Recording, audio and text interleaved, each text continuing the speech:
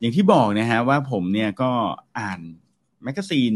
เล่มหนึ่งนะจริงๆผมก็ชอบมากนะแบรนด์นี้ก็คือของ Harvard Business Review นี่แหละมาเล่าให้ฟังหลายทีแล้วเนาะเพราะเขามีรีเสิร์ชอะไรที่น่าสนใจเยอะนะเล่าให้ฟังจริงๆผมมา subscribe อยู่ไม่กี่แบรนด์นะอย่างเช่น Wall Street Journal นะFast Company แล้วก็Harvard Business Review จริงๆมีอีกแบรนด์หนึ่งที่ผมอยากสับมากเลยแต่ว่าอ่านไม่ทันแล้วนะก็คือ The Economist นะฮะแต่ว่าอ่านไม่ทันนะเอาแค่3ตัวนี่แหละ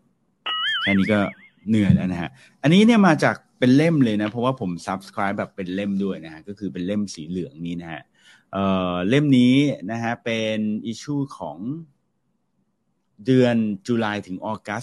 2022จริงๆเล่มใหม่มาส่งแล้วนะยังไม่ได้แกะเลยนะอยู่นี่นะเล่มใหม่เดี๋ยวไว้จะค่อยแกะนะฮะทีนี้ผมก็พลิกไปพลิกมานะก็ไปเจอกับรีเสิร์ชอยู่3-4 ตัว5ตัวนะฮะแต่เลือกมาแค่2นะเพราะว่าเลือกมา3นะเพราะว่า3ตัวนี้น่าสนใจนะเป็นเรื่องเกี่ยวกับ3ไอเดียที่จะเปลี่ยนพฤติกรรมของคนนะของลูกค้าของเราได้นะนะด้วยการเพื่อทำให้1คือทำให้เขาซื้อของเรามากขึ้นนะ2คือเพื่อทำให้เขาแบบอินกับสินค้าของเราหรืออะไรแบบนี้นะดังนั้นมาดูกันดีกว่าว่าจะเป็นยังไงบ้างนะครับวันนี้อาจจะจบก่อน9 โมงนะบอกเลยเพราะว่าเดี๋ยว9 โมงมีประชุมนะเราเริ่มต้นจากอันนี้ก่อนดีกว่านะอันนี้ก็ดีเอานี้ดีกว่าเรื่องของการฟังนะเขาบอกว่าจะทำยังไงให้คนเนี่ยฟังแล้วอินกับเราได้บ้างนะฮะเวลาเขาฟังเราไม่ว่าจะฟังผ่านพอดแคสต์ฟังผ่านเรื่องของการเทรนนิ่งหรืออะไรอันนี้อาจจะเหมาะสำหรับองค์กรนะก็คือว่าเป็นอย่างนี้ครับเขามีงานวิจัยงานหนึ่งออกมานะซึ่งงานนี้เนี่ยนะฮะเขาวิจัยออกมาแล้วว่าการที่มนุษย์เนี่ยนะฮะฟังเนาะผ่านหูฟังเนี่ยนะครับผลลัพธ์ก็คือจะทำให้คนที่ฟังผ่านหูฟังเนี่ยรู้สึกอินนะอินกับเรื่องราวต่างๆที่ได้ฟังเนี่ยมากกว่าคนที่ฟังผ่านลำโพงนะนะก็คือคนที่ฟังผ่านหูฟังเนี่ยจะรู้สึกอินมากกว่าคนที่ฟังผ่านลำโพงหมายความว่าไงนะมาดูกันนะฮะคือการทดลองเนี่ยเขาไม่ได้ทดลองธรรมดานะเขามีการไปทำวิจัยนะทั้งหมด5 ครั้งนะรวมทั้งหมดเนี่ยนะคนที่มาร่วมทำการวิจัยด้วยเนี่ยนะฮะทั้งหมด 4,000 คนเลยนะโหเยอะมากนะฮะ 4,000 คนนะก็คือเขาเนี่ยทำการทดลองเพื่อการพิสูจน์ว่าการฟังผ่านหูฟังกับการฟังผ่านลำโพงเนี่ยมันแตกต่างกันขนาดไหนนะให้ผลลัพธ์อะไรที่แตกต่างกันในเชิงจิตวิทยาหรือการรับรู้ของมนุษย์มากน้อยขนาดไหนนะโดยการทดลองหนึ่งในการทดลองหนึ่งเนี่ยนะฮะก็ครั้งนั้นเนี่ยนะฮะเป็นการทดลองโดยการให้คนเนี่ยนะฮะมานั่งฟัง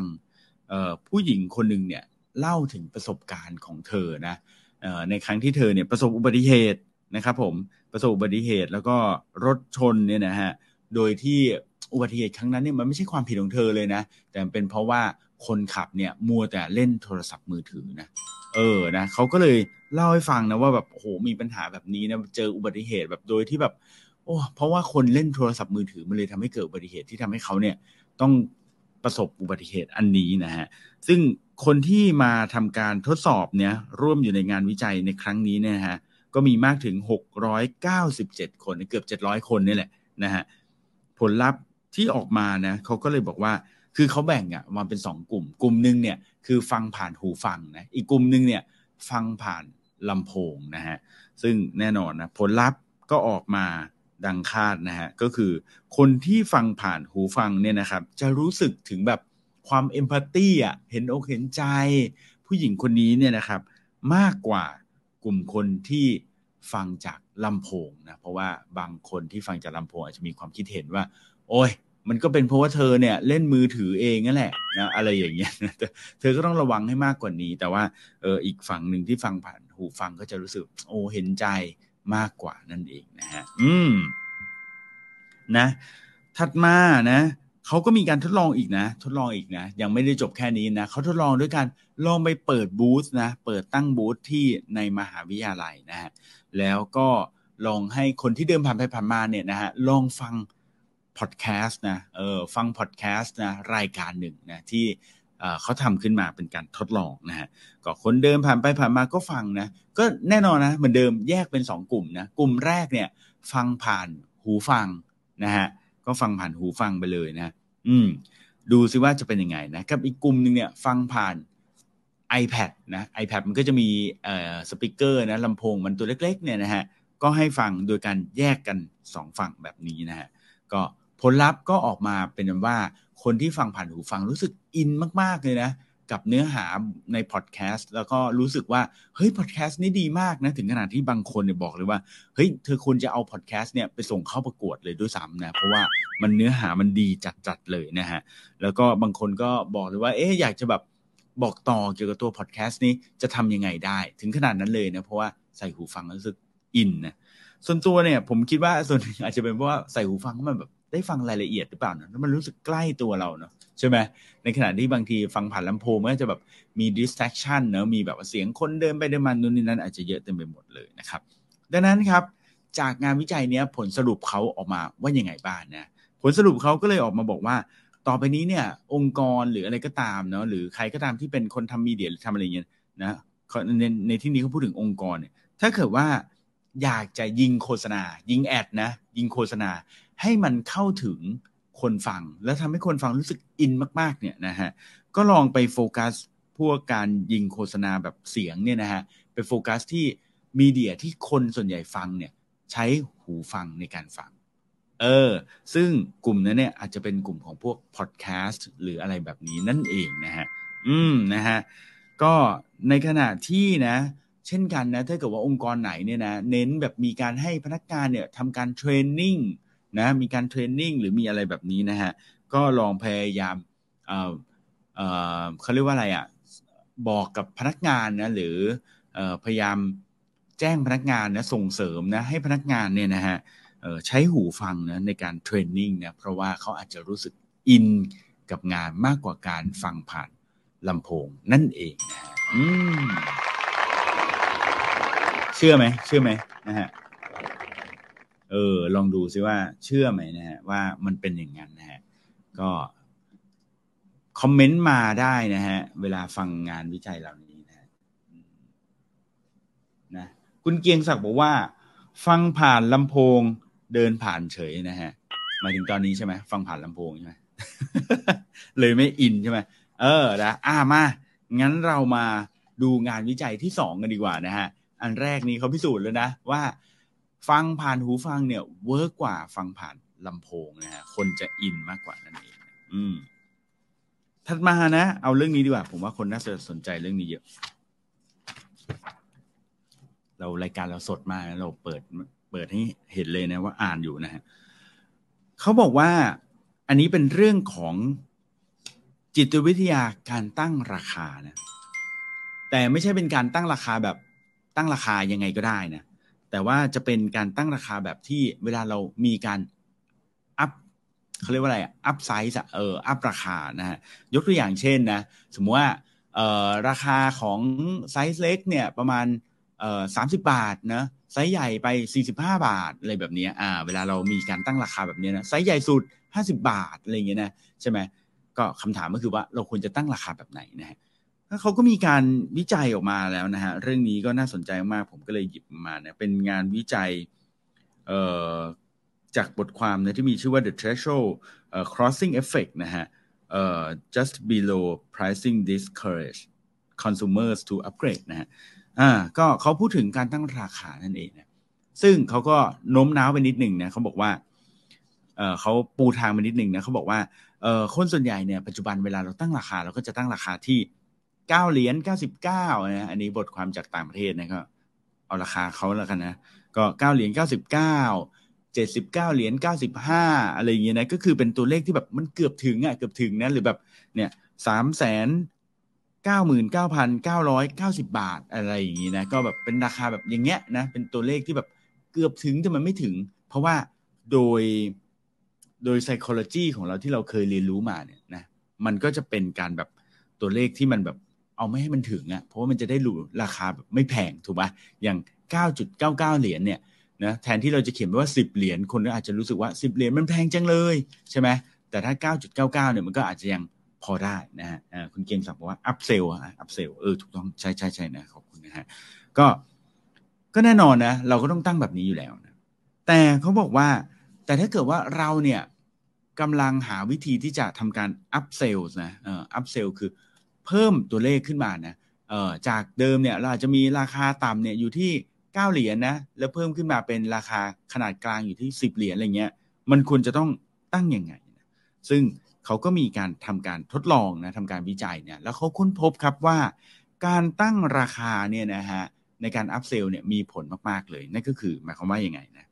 เขามีการทดลอง2แบบนะฮะแบบแรกนะก็คือ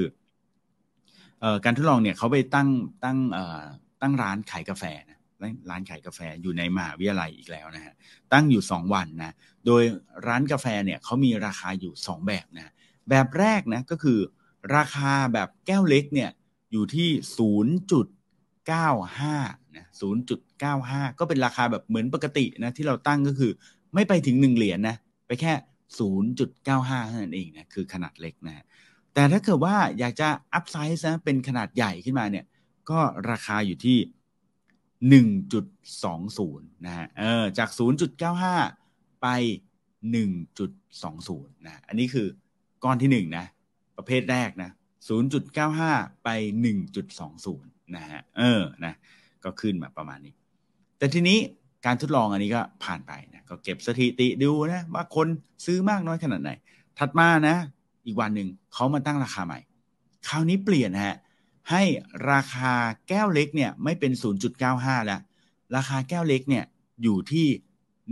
1.00 ครับเป็นเลขแบบขึ้นไปแบบไม่ต้องเป็น 0.95 แล้วเป็น 1.00 คือเห็นไปชัดๆเลยว่า1 เหรียญไม่ต้องมาอีก5 เซน1 เหรียญไม่ต้องละเป็น 1.00 นะฮะ1 เหรียญเป๊ะๆเลยเนี่ยแล้วอัพราคานะถ้าเกิดว่าจะขึ้นไปเป็นไซส์ใหญ่เนี่ยก็อัพไปเป็น 1.25 ฮะนะจาก 1.00 ไปเป็น 1.25 เมื่อกี้จำไม่ได้ใช่ไหมว่าตกลงราคาที่มันขึ้นมา2แบบเนี่ยมันขึ้นเท่ากันหรือเปล่านะจริงๆมันขึ้นเท่ากันนะก็คือจากวันแรกเนี่ยนะ 0.95 ไป 1.20 ก็คือขึ้น25 เซนนะฮะซึ่งก็อันนี้วันที่2ก็เหมือนกันนะวันที่2ก็คือ 1.00 ไป 1.25 ก็คือขึ้น25 เซนเหมือนกันนะก็คือราคาที่มันขึ้นเนี่ยเท่ากันเลยนะฮะแต่ผลลัพธ์เนี่ยนะฮะของการซื้อเนี่ยมันแตกต่างกันพอสมควรเลยนะฮะตอนที่ตั้งราคาเป็น 0.95 เนี่ยนะฮะเป็นไป 1.20 เนี่ยก็คือแบบแรกเนี่ยนะฮะค้นพบว่าคนมาซื้อแค่ 29% เท่านั้นเอง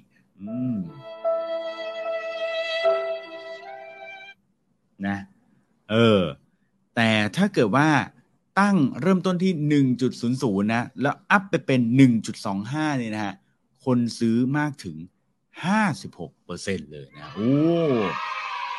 29 กับ 56นะโอ้โหถือว่าต่างกันเยอะเลยนะเกือบเท่าตัวเลยนะฮะก็ถือว่าเยอะเลยนะฮะก็นะเป็นแบบนี้นะทีนี้เขาก็ถามว่าเอ๊ะทำไมมันถึงเป็นแบบนี้นะฮะเขาบอกว่าการที่ตัวเลขเนี่ยนะครับมันก้ำกึ่งเนี่ยมันเป็นตัวเลขจุดทศนิยมเยอะๆเนี่ยหรือแบบตัวเลขแบบที่มันคำนวณยากอะพูดง่ายๆนะมันคำนวณยากมันทำให้คนเนี่ยรู้สึกแบบมันต้องใช้เมมโมรีเยอะนะแล้วมันก็ต้องแบบ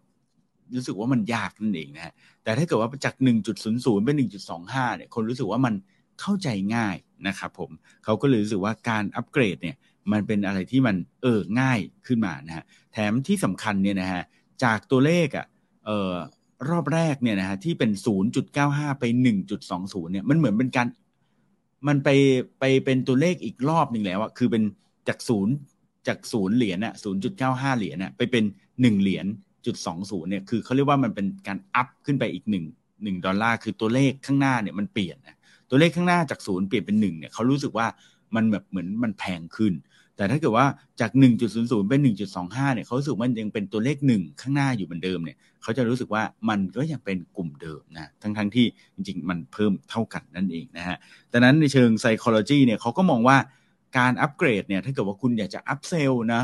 แล้วก็ตั้งราคาเพื่อที่จะอัพเซลเนี่ยลองดูนะฮะว่าให้ตัวเลขข้างหน้าเนี่ยมันยังคงที่นะเหมือนเดิมนะไม่ต้องให้มันไปอีกรอบหนึ่งนะไม่งั้นคนก็จะรู้สึกว่ามัน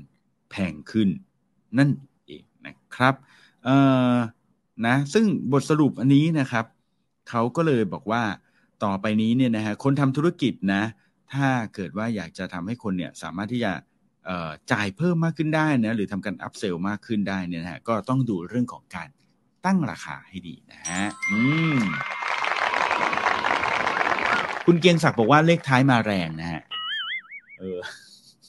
หรือไม่ก็รอซื้อตอนมันกลับไปที่ 0.95 นะฮะอันนี้ก็ได้อยู่นะฮะคุณบีบอกว่าเดี๋ยวเอาไปตั้งค่าตัวบ้างนะฮะชั่วโมงละ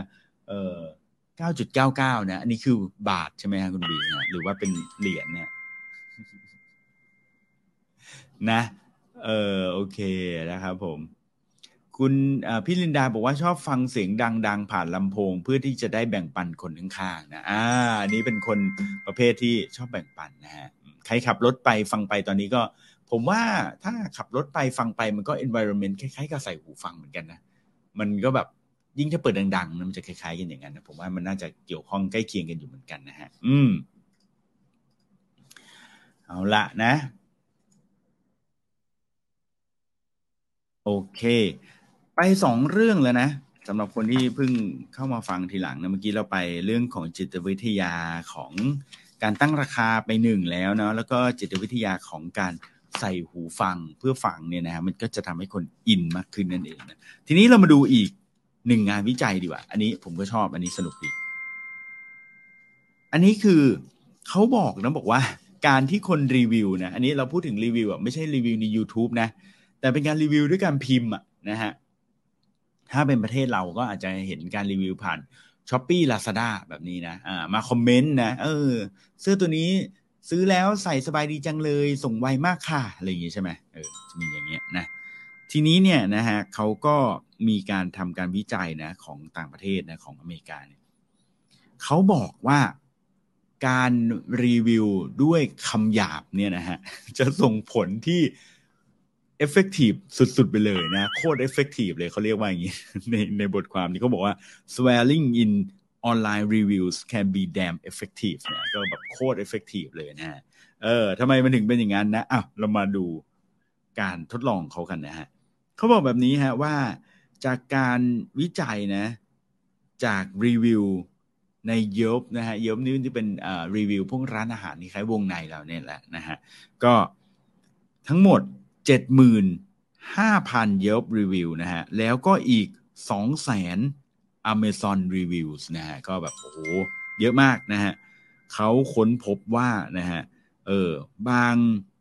รีวิวเนี่ยนะฮะก็เวิร์กบางรีวิวก็ไม่เวิร์กนะฮะโดยดูจากเวลาที่เขา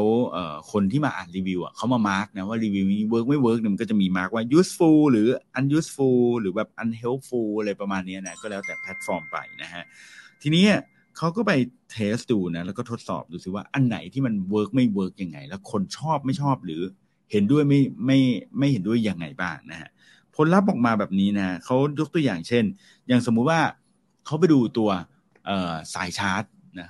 สายชาร์จไอตัวปลั๊กไฟเอาไว้สำหรับชาร์จ iPhone แบบนี้นะฮะก็ผลลัพธ์ที่เขาไปเทสมาเขาไปดูอย่างนี้นะว่ามีรีวิวหนึ่งนะเขียนว่า charge my iPhone fast นะฮะ charge my phone fast นะฮะก็คือแบบชาร์จโทรศัพท์เราเร็วมากเลยนะฮะชาร์จโทรศัพท์เราเร็วมากเลยกับอีกอันนึงนะเขียนว่า charge my phone fucking fast นะเขียนเป็นภาษาอังกฤษอย่างนี้นะระหว่าง charge my phone fast นะกับ charge my phone fucking fast นะอย่างนี้เลยนะฮะผลลัพธ์นะปรากฏว่าคนเนี่ยนะชอบแบบหลังมากกว่านะกด favorite กดชอบกดไลค์กดว่ามัน helpful มากๆนะเพราะว่ารู้สึกว่าไอ้แบบหลังเนี่ยทำให้เขามีความรู้สึกว่ามันชาร์จแบบโคตรเร็วเลยนะเร็วมากนะ fucking fast เลยนะคือแบบรู้สึกว่ามันเร็วสุดๆไปเลยนะฮะดังนั้นเนี่ยเขาก็จะแบบให้แบบกดว่าแบบ helpful สุดๆนะชอบนะซื้อแล้วรู้สึกว่าแม่มันชาร์จไวจริงทีนี้ถ้านั้นไม่พอนะเขาไปดูอีกอันหนึ่งนะอีกอันหนึ่งอย่างเช่นแบบ dishwasher เนี่ยก็คือเครื่องล้างจานนั่นเองนะเครื่องล้างจานก็คุณสมบัติอาจจะไม่ใช่ความเร็วนะอาจจะเป็นเรื่องของความเงียบนะความเงียบนะก็มีเขาก็บอกว่าคนที่เขียนนะรีวิวว่า เครื่อง dishwasher เนี่ยนะหรือเครื่องล้างจานเนี่ยมัน damn quiet นะใช้คำว่า damn quiet นะก็คือแบบมันโคตรเงียบเลยนะฮะ damn quiet นะฮะก็จะมีผลนะ effective นะคนชอบนะรู้สึกว่ามันเงียบจริงนะมากกว่าคนที่เขียนเป็นแบบอื่นนะไม่ว่าคุณจะบ่ายเบี่ยงไปเป็นแบบ super quiet นะหรือ insanely quiet นะ super quiet ก็แบบquiet แบบเงียบสุดๆนะกับ insanely quiet ก็คือแบบเงียบแบบเงียบเป็นบ้าไปเลยอะไรอย่างเงี้ยนะมันก็ดูแบบน่ารักเป็นนิดหนึ่งนะก็ทำให้คนแบบไม่ค่อยอินเท่าไหร่นะสู้แบบ damn quiet ไม่ได้นะทั้งนี้ทั้งนั้นนะเขาก็ลองทดลองอีกนะว่าบางคนอาจจะไม่กล้าพูดคำว่า damn เพราะว่ามีความรู้สึกว่ามันคำหยาบใช่ไหมหรือว่าบางทีอาจจะโดนแพลตฟอร์มเนี่ยมันแบนได้ไม่ให้พูดคำหยาบนะก็เปลี่ยนเป็นตัว A เนี่ย damn เนี่ยมันสะกดแบบ DAMN ใช่ไหมก็เปลี่ยนจากตัว A เป็น at sign นะตัว A กลมๆนะฮะก็เขาก็บอกว่าก็โอเคนะแต่ว่าบางคนก็เลี่ยงนะอย่างบางคนเนี่ยไม่อยากพูดคำหยาบก็ใช้คำว่าดานแทนนะไม่แดมก็เป็นดานนะนี้แทนนะก็ผลลัพธ์ก็คือเขาบอกว่าคำว่าดานเนี่ยนะฮะดีกว่าคำว่าแดมแบบใช้ตัว S ตัว A เป็น assign นะฮะดังนั้นก็คือพูดง่ายๆว่าเขียนไม่ชัดๆเถอะนะถ้าเกิดว่าคุณแบบอยากจะแบบแหมเขาเรียกว่าอะไรอ่ะเรียบร้อยนิดนึงก็ไม่ต้องไปใช้อักษรแปลกๆนะฮะเขาก็จะอินมากขึ้นนะครับดังนั้นสรุปนะฮะว่ายังไงบ้างนะเขาก็บอกว่าธุรกิจนะถ้าเกิดว่าเป็นเว็บไซต์ต่างๆนะที่แบบว่าให้คนมาคอมเมนต์ได้นะฮะอาจจะต้องพิจารณาใหม่นะในเรื่องของการแบนคำหยาบนะนะฮะแบนคำหยาบเนี่ยอาจจะต้องมานั่งพิจารณานะว่าแบบไหนมันควรจะแบนแบบไหนควรจะแบบปล่อยบ้างก็ได้เพราะว่าการที่คนแบบใช้คำอย่างสมมติอย่างเราใช้คำว่าโคตรดีเลยอย่างเงี้ยคำว่าโคตรก็อาจจะไม่ใช่คำหยาบถูกไหมใช่ไหมหรืออะไรแบบนี้นะฮะก็อาจจะต้องมานั่งรีวิวเรื่องนี้ใหม่นะครับผมเป็นไงใช้ได้ไหม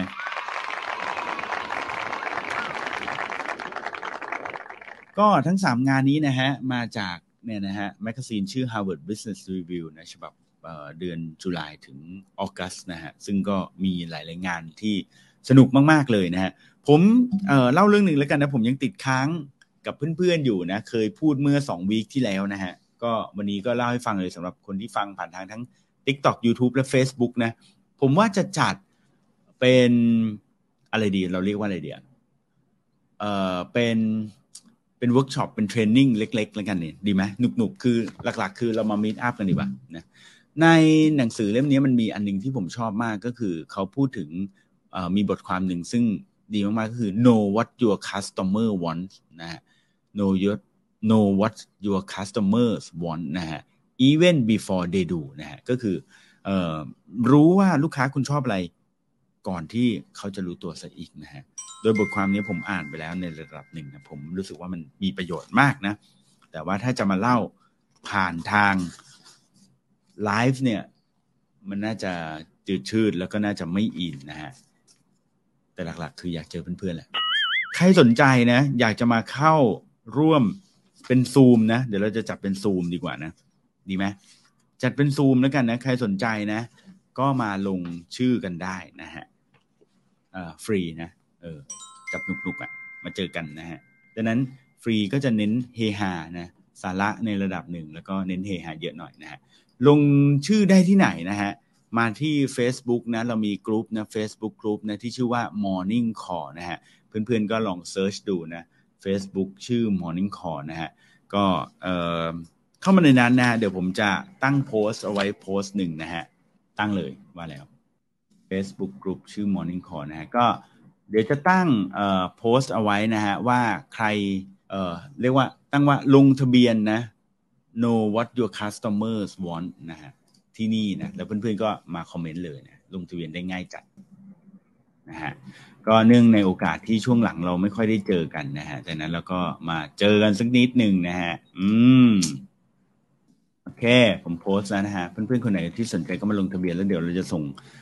ลิงก์ซูมเข้าไปให้ทุกคนได้เข้ามากันนะครับเอาละนะวันนี้ก็ประมาณนี้นะฮะขอบคุณนะฮะเพื่อนๆที่ติดตามกันนะไม่ว่าจะผ่านทาง Facebook YouTube นะครับแล้วก็ทาง TikTok ด้วยนะฮะวันนี้ถือว่าเป็นวันแรกที่เราไลฟ์ผ่านทาง TikTok นะแล้วก็เพื่อนๆที่ดูผ่านทางออนไลน์เนี่ยนะฮะก็สามารถที่จะกลับมาฟังได้นะฮะรายการนี้ชื่อว่า Morning Call นะก็จัดทุกวันนะฮะอังคารและวันจันทร์และวันอังคารนะทุกวันอังคารและวันจันทร์จะดีไหมทุกวันจันทร์และวันอังคารนะฮะส่วนในวันพุธพฤหัสศุกร์เนี่ยนะฮะก็จะมีรายการเหมือนกันเนาะแต่ว่าอยู่ใน Clubhouse นะฮะโดยวันพุธนี่จะเป็นรายการจิตวิทยาเชิงบวกนะ Rise and Shine นะโดยอาจารย์ภูมินะฮะแล้วก็วันพฤหัสนะฮะจะเป็นรายการชื่อ The Organize นะจากการเรื่องเล็กๆนะไปถึงเรื่องใหญ่ๆนะคนไหนที่สนใจทั้ง2เรื่องนี้ก็สามารถติดตามได้ในวันพุธและวันพฤหัสนะที่ Clubhouse ของทาง Creative Talk นั่นเองนะครับผมโอเคสำหรับวันนี้ประมาณนี้นะขอบคุณทุกคนมากนะฮะแล้วเรามาพบกันใหม่ในวันพรุ่งนี้นะสวัสดีครับ